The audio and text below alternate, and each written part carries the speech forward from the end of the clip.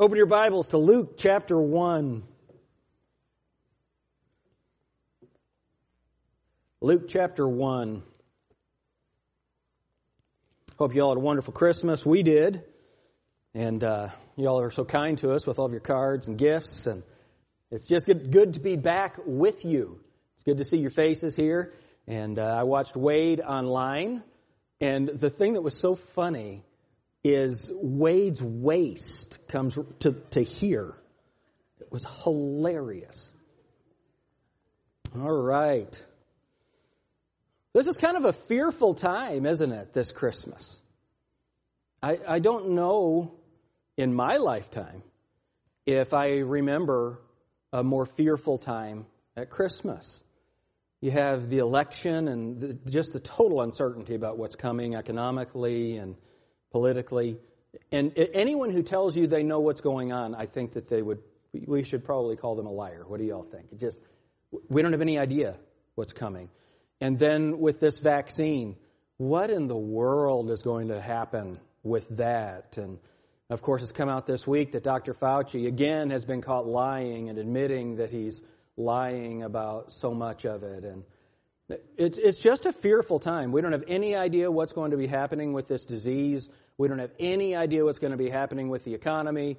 We don't have any idea what's going to be happening politically. I've never in my life experienced this kind of uncertainty in the world. And yet we as Christians, the Bible tells us there's a constant command to Christians. Fear not. Fear not.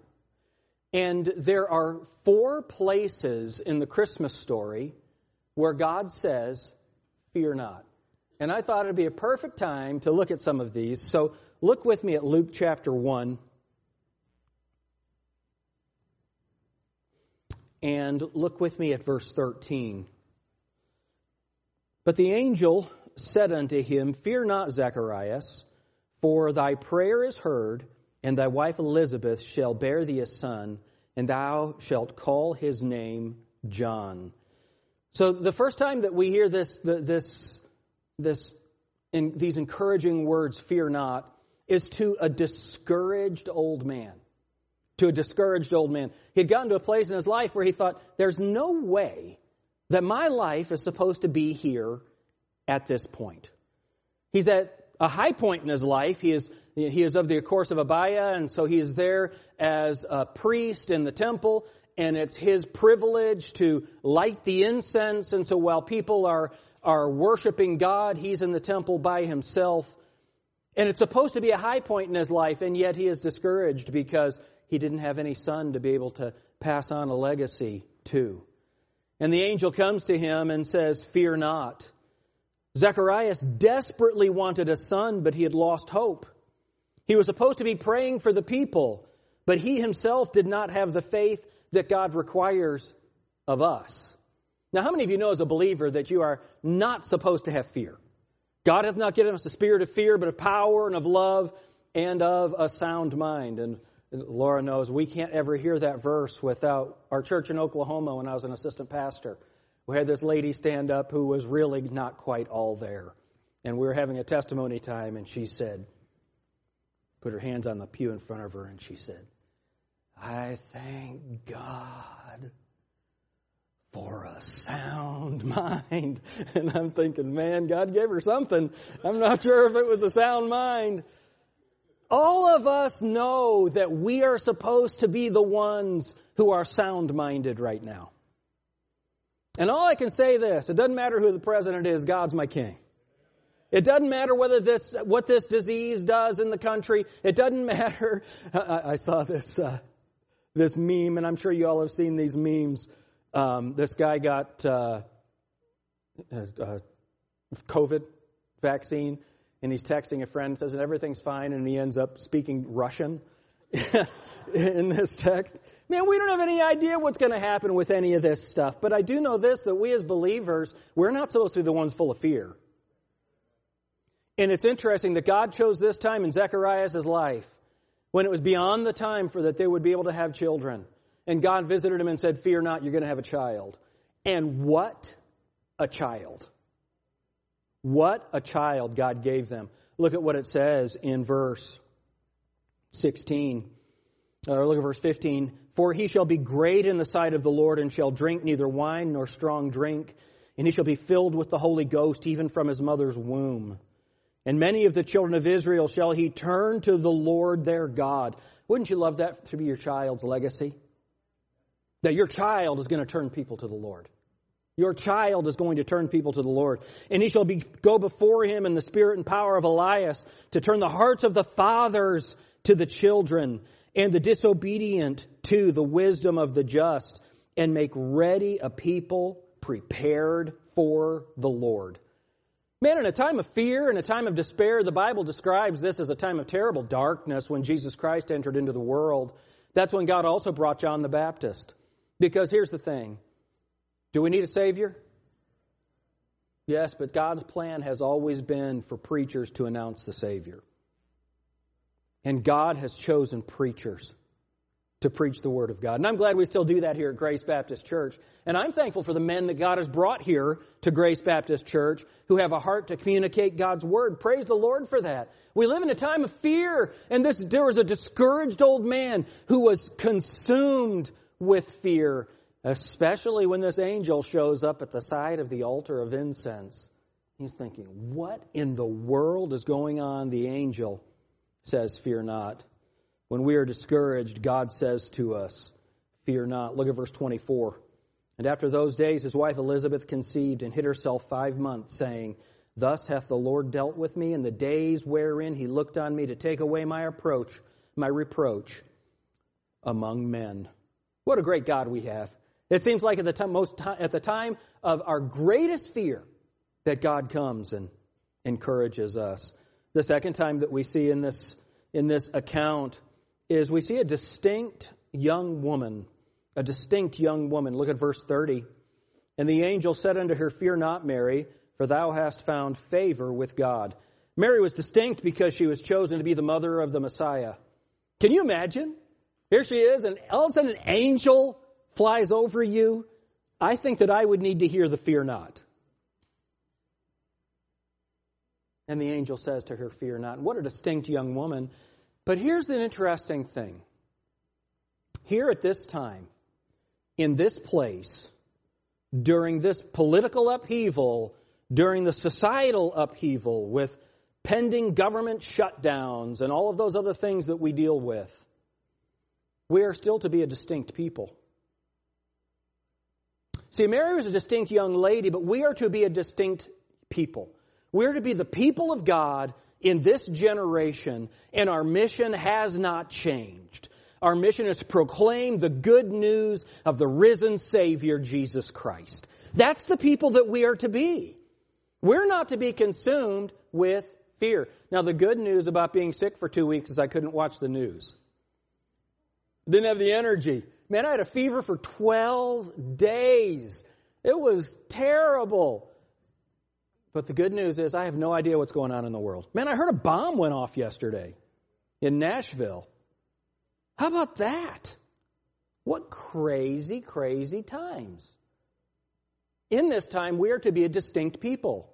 We are to be the people of God living as light in this place. We're not the light of the world. That's Jerusalem. That's Israel. We're not a city on a hill. We have here no continuing city. But the Bible says that God has given us His light in earthen vessels, so that the glory won't be of us, it'll be of Him. We're to be a distinct people, not to be a people of fear. We're to be the people of God in this generation. We're distinct because we are the children of God, and we have nothing to fear except God. We are distinct because we've been called out of this world. And because we are distinct, God says to us, fear not. I love Isaiah 41:10. Fear thou not, for I am with thee. Be not dismayed, for I am thy God. I will strengthen thee, yea, I will help thee, yea, I will uphold thee with the right hand of my righteousness. That's God's righteousness, not ours. Praise God. Not only does He say fear not to a discouraged old man and a distinct young woman, but how about a disappointed young man? Go to Matthew chapter 1. Matthew chapter 1, look at verse 19.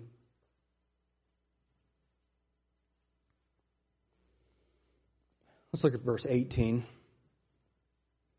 Now the birth of Jesus Christ was on this wise. When his mother Mary was espoused to Joseph, before they came together, she was found with child of the Holy Ghost. When Joseph, her husband, being a just man and not willing to make her a public example, was minded to put her away privately. Now, can you imagine how discouraged Joseph was? I mean, his plan was to spend his life with Mary. And now, all of a sudden, he would believe that she had been unfaithful to him. You know, this virgin birth thing had never happened before. And can you imagine? That's her story. Joseph, you don't understand. An angel came over me. Okay, Mary, give it a rest. Yeah, whatever. It's an angel. Can you imagine how discouraged Joseph was? He had a plan for his life. And not only did he have a plan for his life, can you imagine the mockery that he would have received in that little town of Nazareth, in that little community? Joseph was disappointed because he thought his bride-to-be was unfaithful. But what was God's message to him? Look at verse 20. But while he thought on these things, behold, the angel of the Lord appeared unto him in a dream, saying, Joseph, thou son of David, fear not to take unto thee Mary thy wife, for that which is conceived in her is of the Holy Ghost. Often through our disappointments, we hear God say, fear not. Out of every disappointment, there's a treasure. Satan whispers all is lost. God says, fear not. Satan says your life will never be right. God says, fear not. Fear not. You know, Satan's a liar and a destroyer. He's the god of this world. He's the prince of this world. He has his way among men. The Bible says he has people and he's keeping them bound at his will, for his will, and he's blinded their eyes lest the light of the glorious gospel of Jesus Christ should penetrate and they would have freedom. You see, when you are full of fear, when you are full of guilt, when you are full of anxiety, that does not come from God, because God has given us peace. Peace with God. Therefore, we have peace with God. Praise God for that. And so he says to a disappointed young man, fear not. But then go back to Luke chapter 2. This might be my favorite one.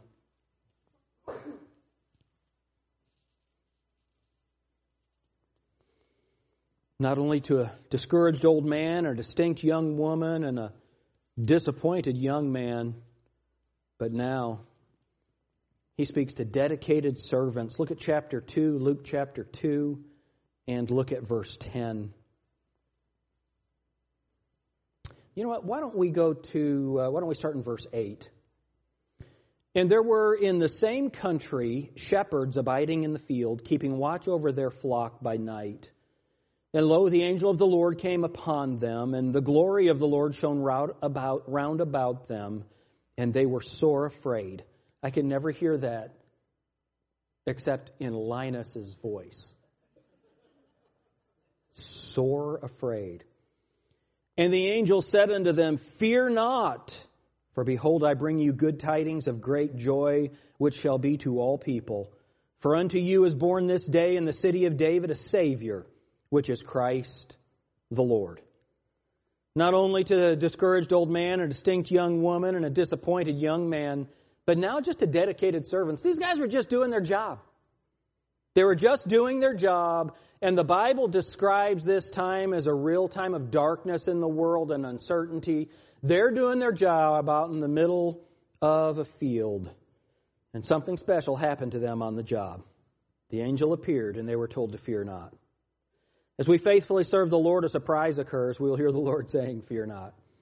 You know, it's interesting. When you're busy doing what God wants you to do, it's amazing how the cares of this world can fall away.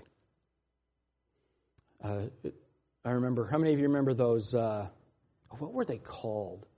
You go to the store and they had these inspirational sayings on these pictures. Y'all know what I'm talking about? Remember that 20 years ago or whatever? And I'll never forget, there's a picture of moguls, like when you ski, moguls.